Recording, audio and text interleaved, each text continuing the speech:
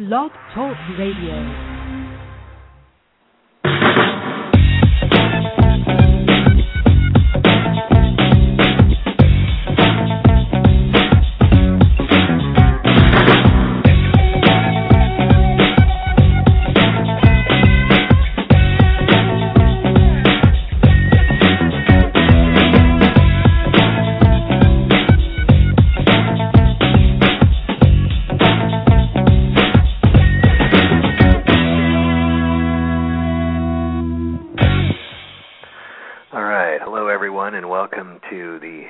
Second installment of the sUAS News podcast.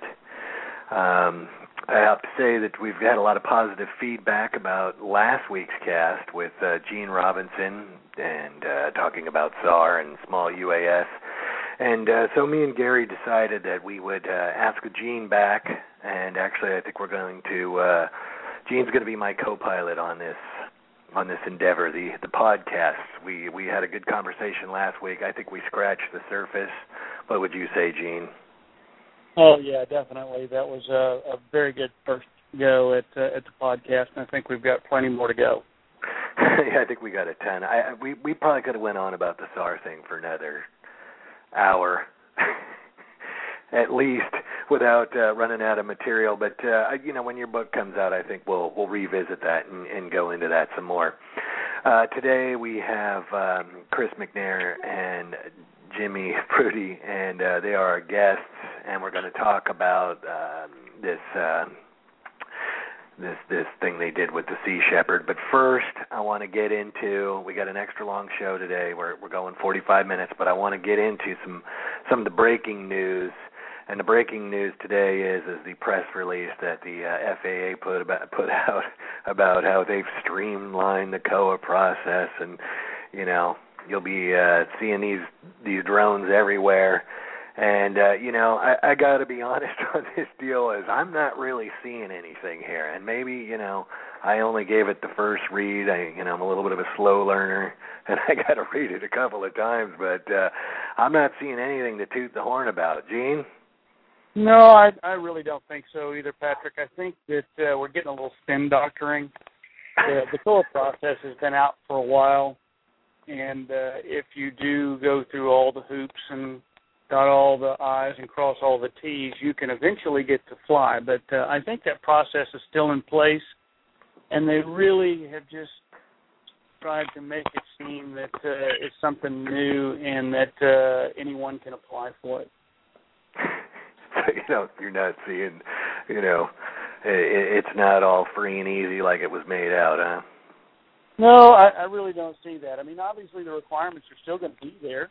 You're going to have to be a pilot, or at the very least go through ground school, second-class medical. A lot of those things are still going to apply. It's not like we can use our driver's license to prove that we have 20/20 vision, which is something that we'd always hoped for, is that with the self-certification process.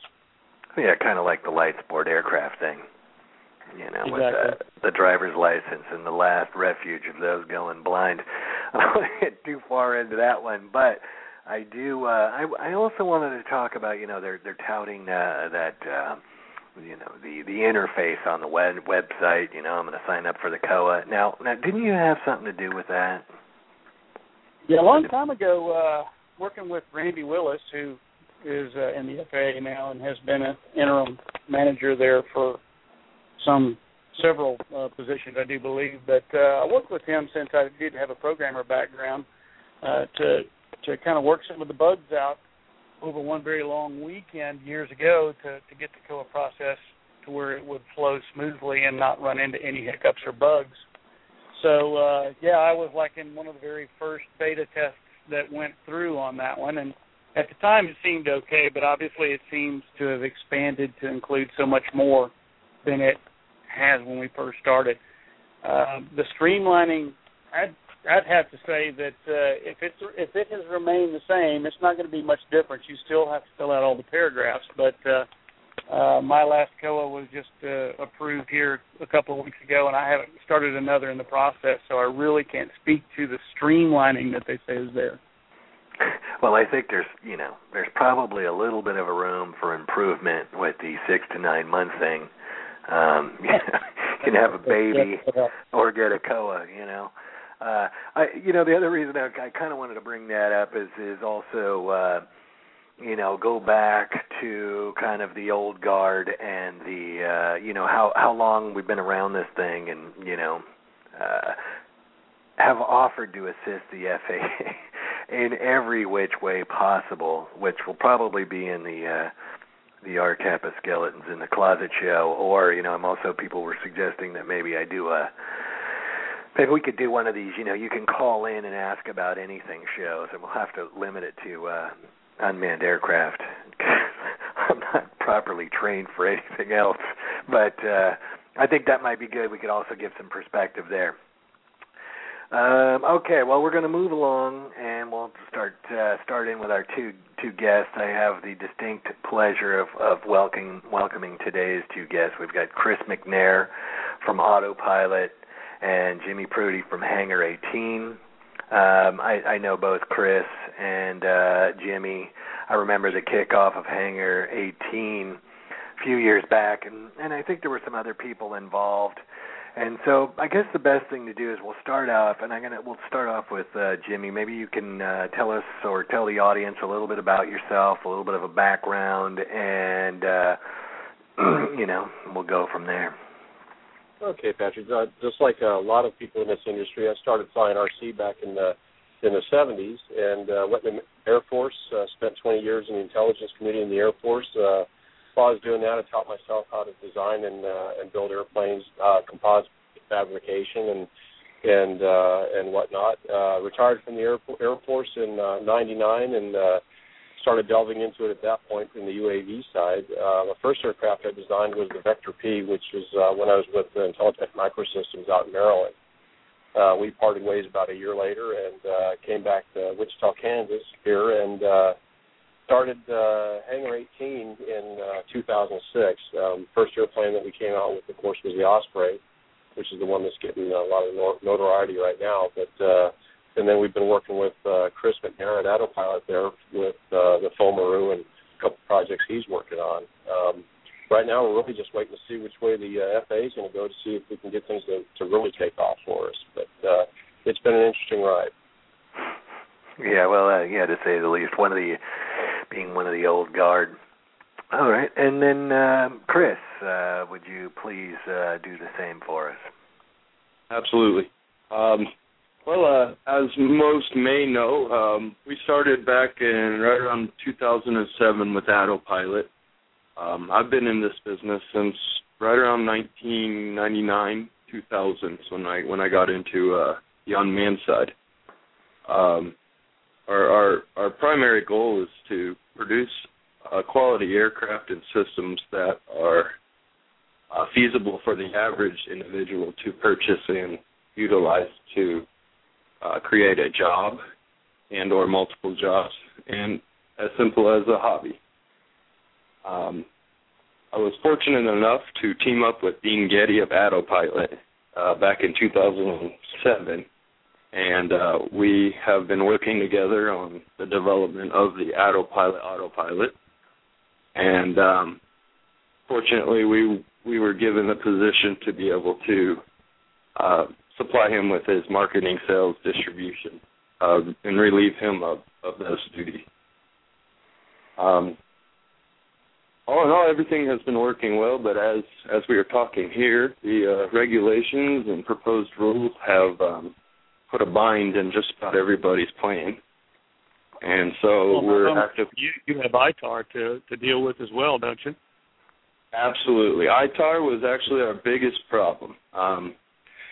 70% of our potential sales are overseas, and that's largely due to the lack of regulations in the U.S., but it also became quite an issue because the government, for some reason, feels that we have a superior item to other individuals around the world, and that's definitely not the case. So they have inhibited us from being successul or largely successful in that realm, and it has cost multiple people a large amount of money. It's just a matter of them realizing or getting to the position where we can we can sell relatively freely through the world and use our brains when it comes down to the individual countries that we may be selling to, more specifically Iran, Afghanistan, Iraq, North Korea, those types of countries that we just plain will not sell to. So, yeah, the ITAR thing has been quite a pain in the rear, but we've managed to work around it or with them, and it has been picking up lately. Well, that is kind of funny too. It's not funny, but the ITAR thing, and being an American business or a U.S.-based business, and people have asked me, over the last few years, well, what can I do to increase business? I have to tell them, move offshore, Yeah. They got you pretty well hemmed in here. It's like, well, okay, there's no legal market in the U.S., and then I got this ITAR thing to deal with, and for anyone who hasn't dealt with that ITAR thing, it can be a nightmare. Your product has to be controlled when it's overseas, and it's like in the briefcase, handcuffed to your wrist. I don't know if it's quite that bad.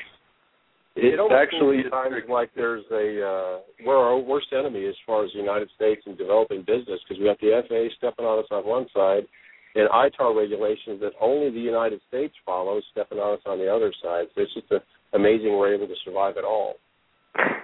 Yeah, well, it makes for hard to find income streams. I think that'd probably be a fair way to surmise that one. Yeah. It's a difficult thing, I don't know. I'm hoping something breaks loose here soon. I know I'd consider both of you guys, too, to be part of the old guard. And, hanging on and waiting for regulation and all of that is very challenging, I'm sure. I'm sure, and I want to get feedback kind of at the end of this thing, too, if we have time from everyone on the call.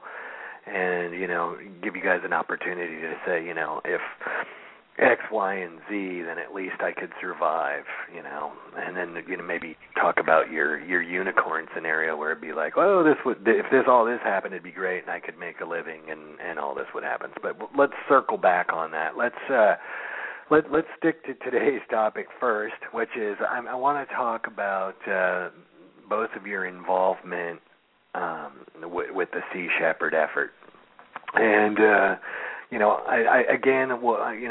we're going to talk about this, and I don't want to get too far into the weeds where we're giving anything away. We'll do a little, have a little OPSEC on that deal. I don't want to give the whaling people too much information, but now I haven't really watched the show. I don't really watch a lot of TV. So maybe somebody could give me the lay person's premise of that show that the Sea Shepherd's involved in. What they're doing is basically sorry, Chris. On that one, I can definitely tell you from our side in reference to who was contacted and when and what procedures we went about to get them in the position they're in. It basically came down to about a year and a half ago, we were contacted by a group who provides security to the Sea Shepherd group. And they were looking for an unmanned system that was capable of flying in pretty severe weather conditions. It also needed to have the ability to take off and be recovered from a vessel. And after a number of tests and communications between the various organizations, we got to a point to where they've been repeatedly successful on what they've needed to do. I'm sorry. Oh, no, go ahead.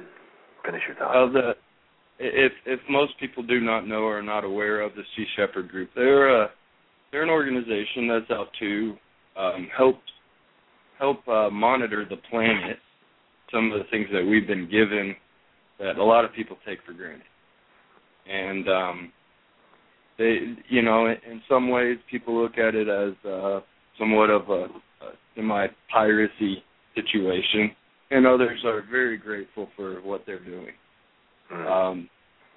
There is a fine line that they have to follow, and the largest of that is safety. There's no reason to hurt or potentially put other individuals in a position where they could be, where it could destroy them physically. The Sea Shepherd Group has been very good about being very transparent and getting their mission across in a very strong way. Right. Well, and Jimmy, did you want to add anything to that that question, premise of the show, and the Sea Shepherd people? The show itself just really follows the Sea Shepherd as they go through and try to stop the Japanese whaling fleet, which is running under the auspices of research, but kind of hard to call it research when the whales are killing are ending up on the commercial market for food and cosmetics. So, they follow them as they go through, and they try to, of course, disrupt their whaling. And the biggest part of that, and where we come in, where Chris and I come in, is being able to find the Japanese whaling fleet, and specifically the processing ship. And that's what they wanted our products for, was to be able to go out and spot them with, and of course they can do it with unmanned. They're not putting anybody in jeopardy out there in the areas they fly in and the weather conditions they fly in. But the show itself just follows them through the different seasons, and last year I think they were able to shut them down about halfway through the whaling season, and this year it was even sooner than that, and I think we had something to do with that. Well, that's good. And, the other thing I wanted to touch on, because,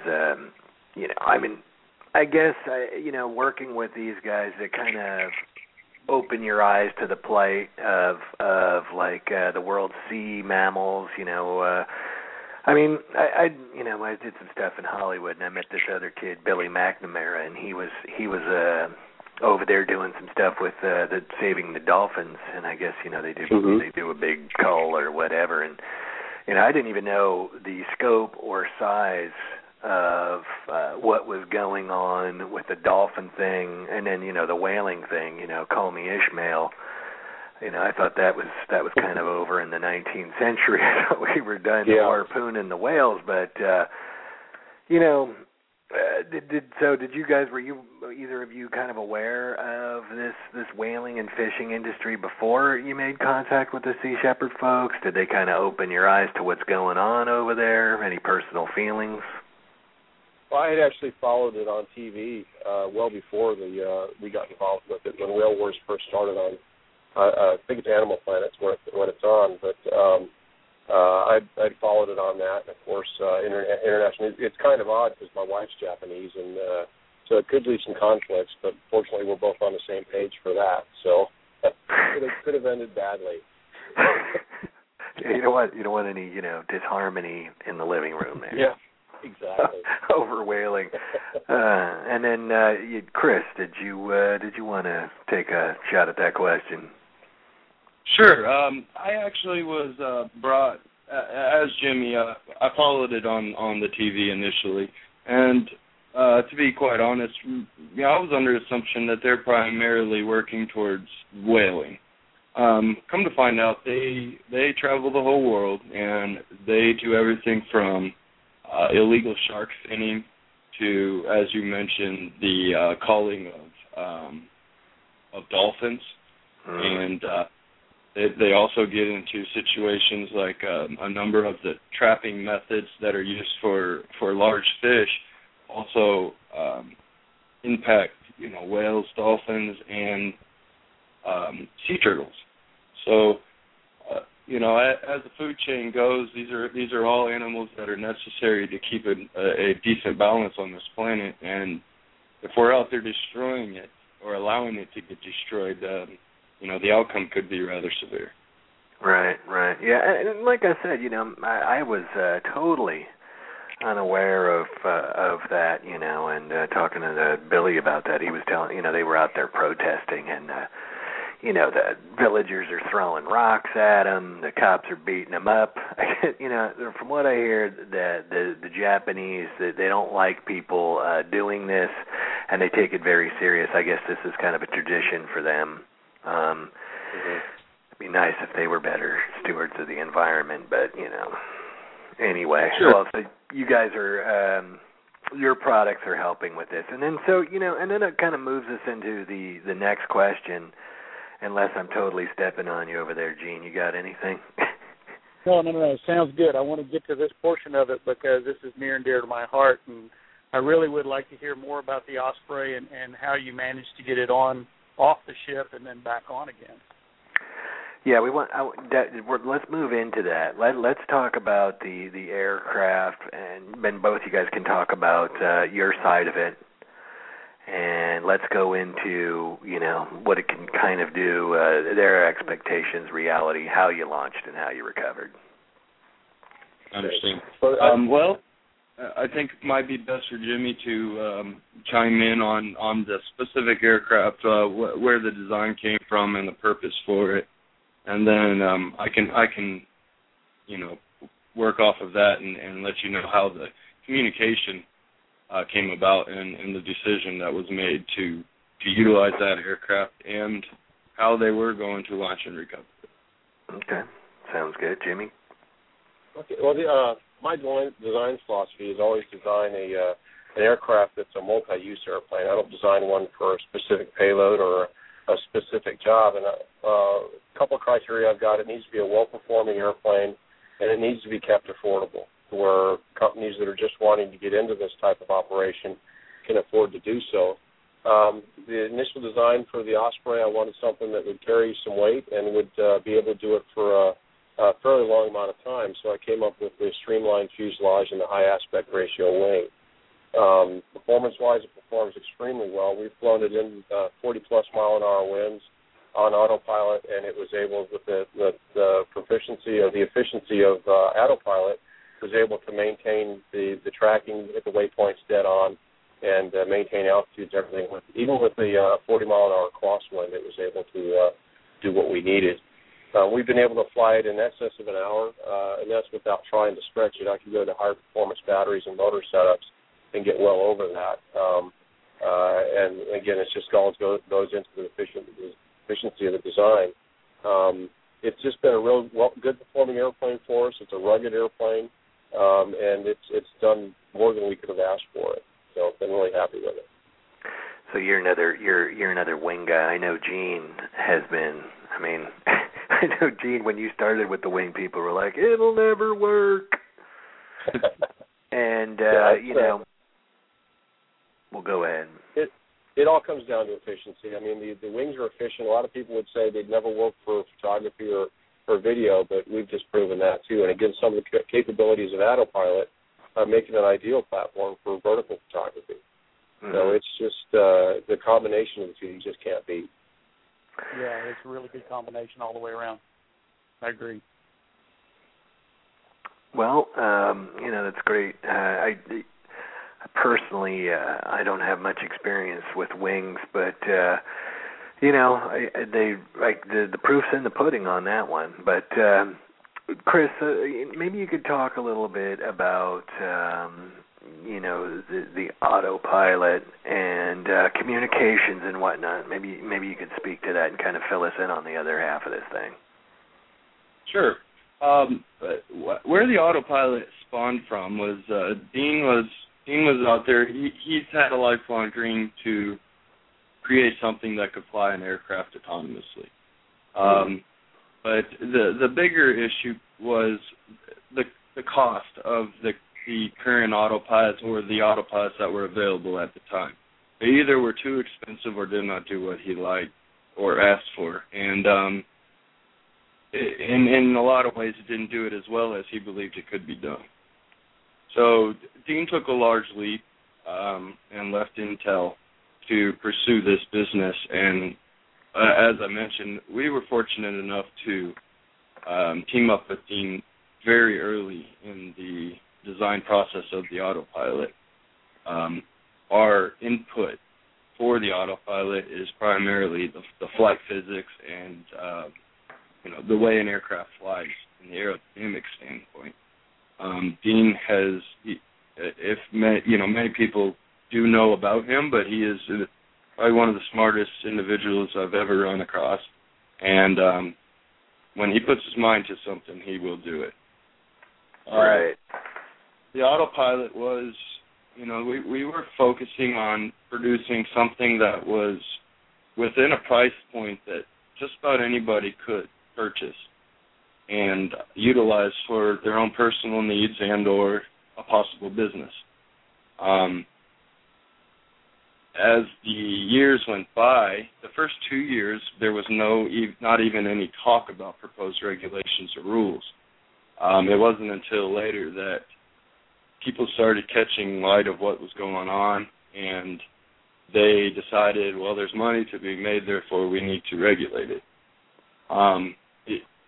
Regulation is a good thing, and we don't have a problem with it, but the terms that they're putting across to us are very unrealistic in the sense that they're trying to make us follow manned aviation rules instead of something more similar to the remote control aircraft world.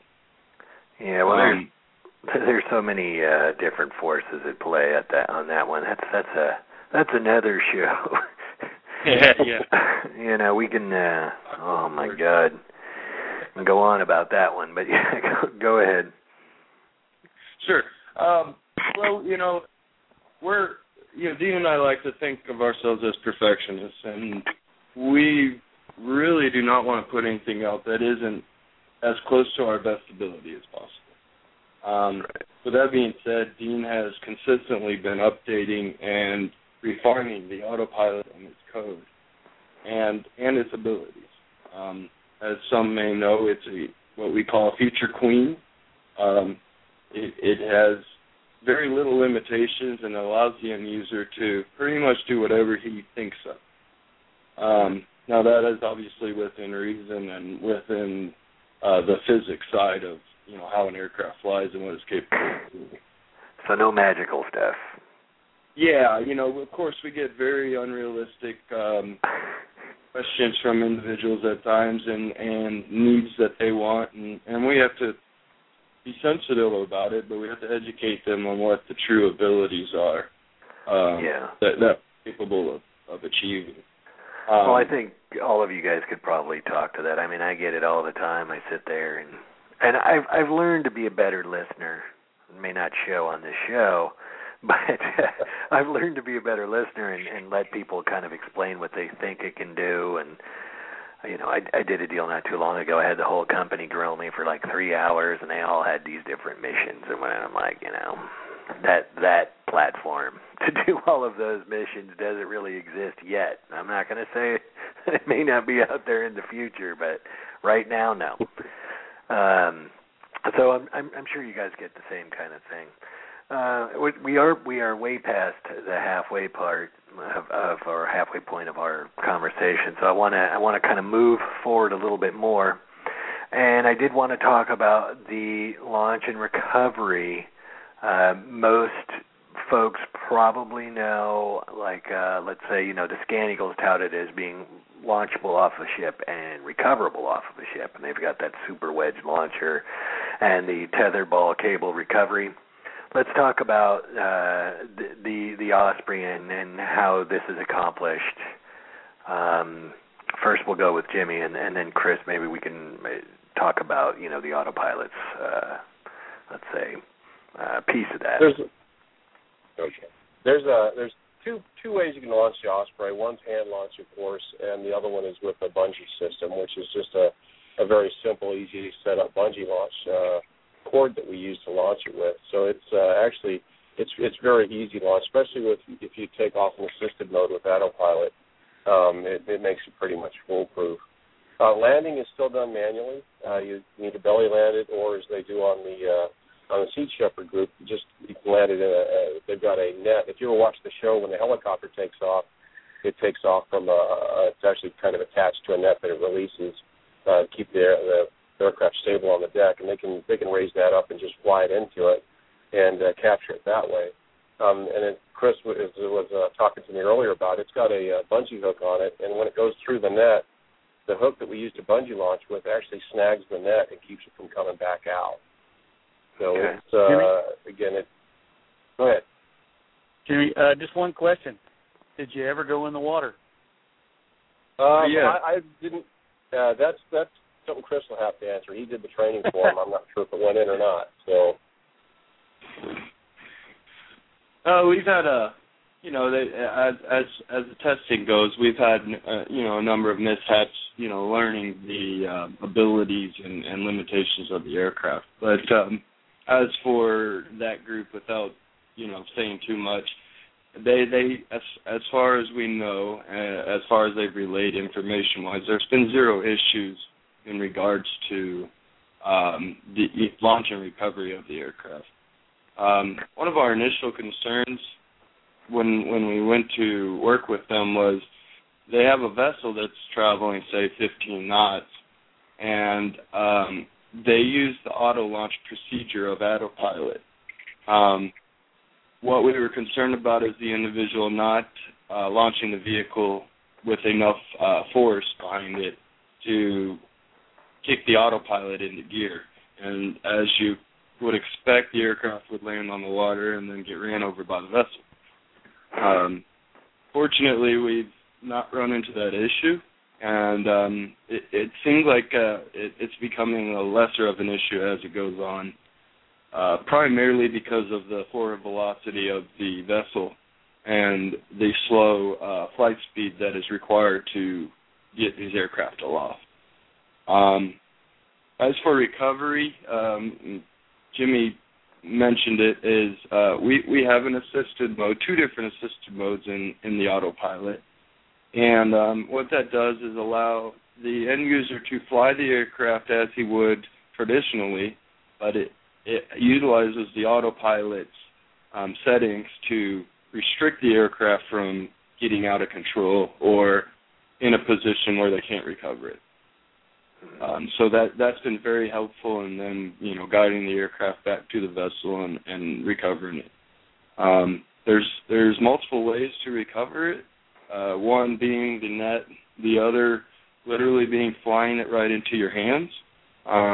Again, that forward velocity makes a huge difference as opposed to standing on the ground in a dead wind environment. But yeah. We made the aircraft as waterproof as possible. I like to say more water resistant. If it did land in water of any type, they would, as long as they didn't run it over, they would be able to recover it. And given autopilot is hermetically sealed, they wouldn't really have a problem with cleaning off the aircraft and continuing flights. Okay. So one of the questions that came to my mind while both of you guys were talking about this, and the hand catch and all the rest of that. What give me a ballpark on the all-up weight of this system? Could you repeat that? I didn't catch all that. Without giving away too much, what's the all-up weight of the Osprey system? Oh, okay. That particular system came in right at 6 pounds. Okay. Yeah, not particularly heavy, and for its size, wingspan-wise, it's actually quite light. The Osprey's a great flying airplane. It flies very similar to a competition-type glider. It can, as Jimmy mentioned, stay aloft for an hour plus. And one of the neat features of it is it does incredibly well at thermally.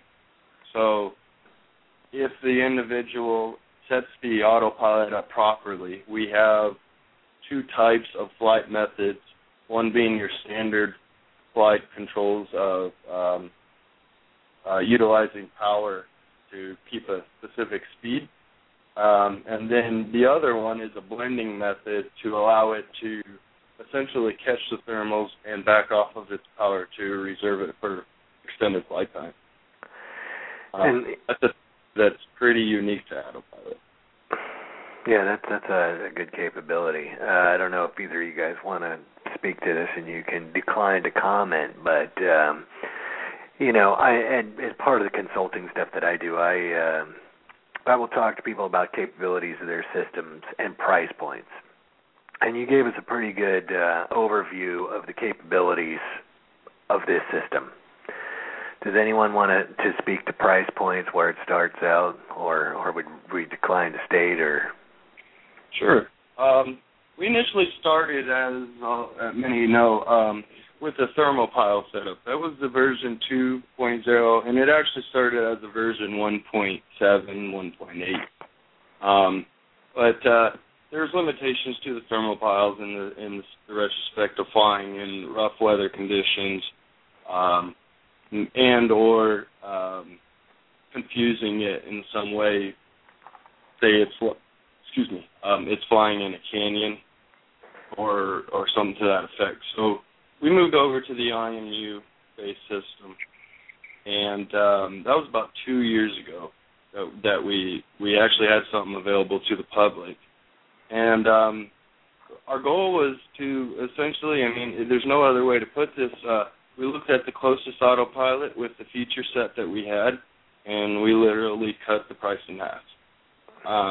We don't make a huge amount of money on each one, but you sell more for less is kind of the thought process behind it. Now that the ITAR situation and the lack of regulations in the U.S. have kicked in, it's limited our sales, specifically in the United States. And, in a lot of cases, we may have been better off charging a larger amount, or what we consider the value of the system is. On the other hand, it's a lot easier to bring a price down than to raise it. So, we continue, instead of increasing prices, putting them out of reach of your average individual, we add features and advancements in the system that legitimately justify the cost increase. Right. So initially, Dean was trying to build a sub $1,000 system that was available to anybody and had the abilities of your $5,000 or $6,000 autopilot. Obviously, reality struck in multiple different ways, and it had to be increased a bit. But we are still within half the price of our closest competitor. So it's something we're proud of. Okay, and what does that start off at, or did you not want to say? We no longer sell the thermopile version, most due to the availability of the analog thermopile sensors. But the IMU system is a six degree of freedom system, and it has multiple features, data logging, and various trigger sequences that you can input. And the price point right now is at $3,100. So a lot of bang for the buck, actually, it sounds like. Absolutely, yeah. Without me specifically naming off other individuals or other autopilots, we basically purposely went out there to cut that price in half, and we gained a lot of customers because of that. But we also allowed the other companies some room to advance their systems and start pushing other customers. Right. And Jimmy, what are you? You're just, are you selling all up systems, or are you just selling airframes? What's going on with Hangar 18? We sell the all up systems. We use autopilot, of course, for the autopilots when we have a full up system. But the airframe itself, because I don't use a lot of exotic materials, as in Kevlar and carbon, I try to keep the fiberglass content up as much as I can. And of course, we do use those materials where we need to, but you end up with reflectivity issues and interference with your radio systems and whatnot. So I try to keep to a minimum. It's let me keep my price down. So the Osprey airframe itself starts at $900. Wow. See, that's not too bad at all. Okay, well, one thing I want to do, because, we're closing in on the 5-minute warning, and there's a couple more things I want to ask, but what I'm going to do is this is, I'm just dying to pet the pooch over here, so what I'm going to let you guys do is, let's start with Jimmy. You want to give your website address? Sure, it's Hangar 18, HANGAR 18 UAV.com. Okay. And Chris? Yeah, we've got a couple websites and our own forums similar to the RC groups type forums or DIY drones. But our website is ATTO, ATTO, Pilot International, all one word, .com. And you can go on there, and there's various links to contact the individuals in the company and or all of them at the same time. In addition to that, we have a website that Gary Mortimer has graciously set up for us and been running, and that is the attopilot.ning website, which is a forum for our end users and people who are looking for systems that need information. All right, well, that's good. And then, again, if as the listener you didn't get that, you can always email us at sUASnews.com, Patrick at sUASnews.com, and we could forward that information on to you. I know that Autopilot's an advertiser. I see your ad going through there, so you could also click on that on the home page. Okay, and, we kind of touched on a lot of stuff, and I wanted to circle back and talk about the congressional mandates and all the rest of that, but it looks like we're going to run out of time on that. So one other question I wanted to ask is, does anyone know when that episode's going to air? Or is it an ongoing thing where they're using the RPA, or? They're starting. They will not specifically show it, and there's multiple reasons behind. But they do hint across the fact that they have some new technology that is helping them assist them in accomplishing their goal. As far as we are aware, it's an ongoing series of TV shows, and it's only a certain part of the year. Obviously, more towards the season of the whaling and various tasks that they take on. Okay, Jimmy, did you want to? It starts again on June 1st is when the series starts again. Okay, but they're going to probably kind of keep this under wraps, it sounds like. But we know it's there.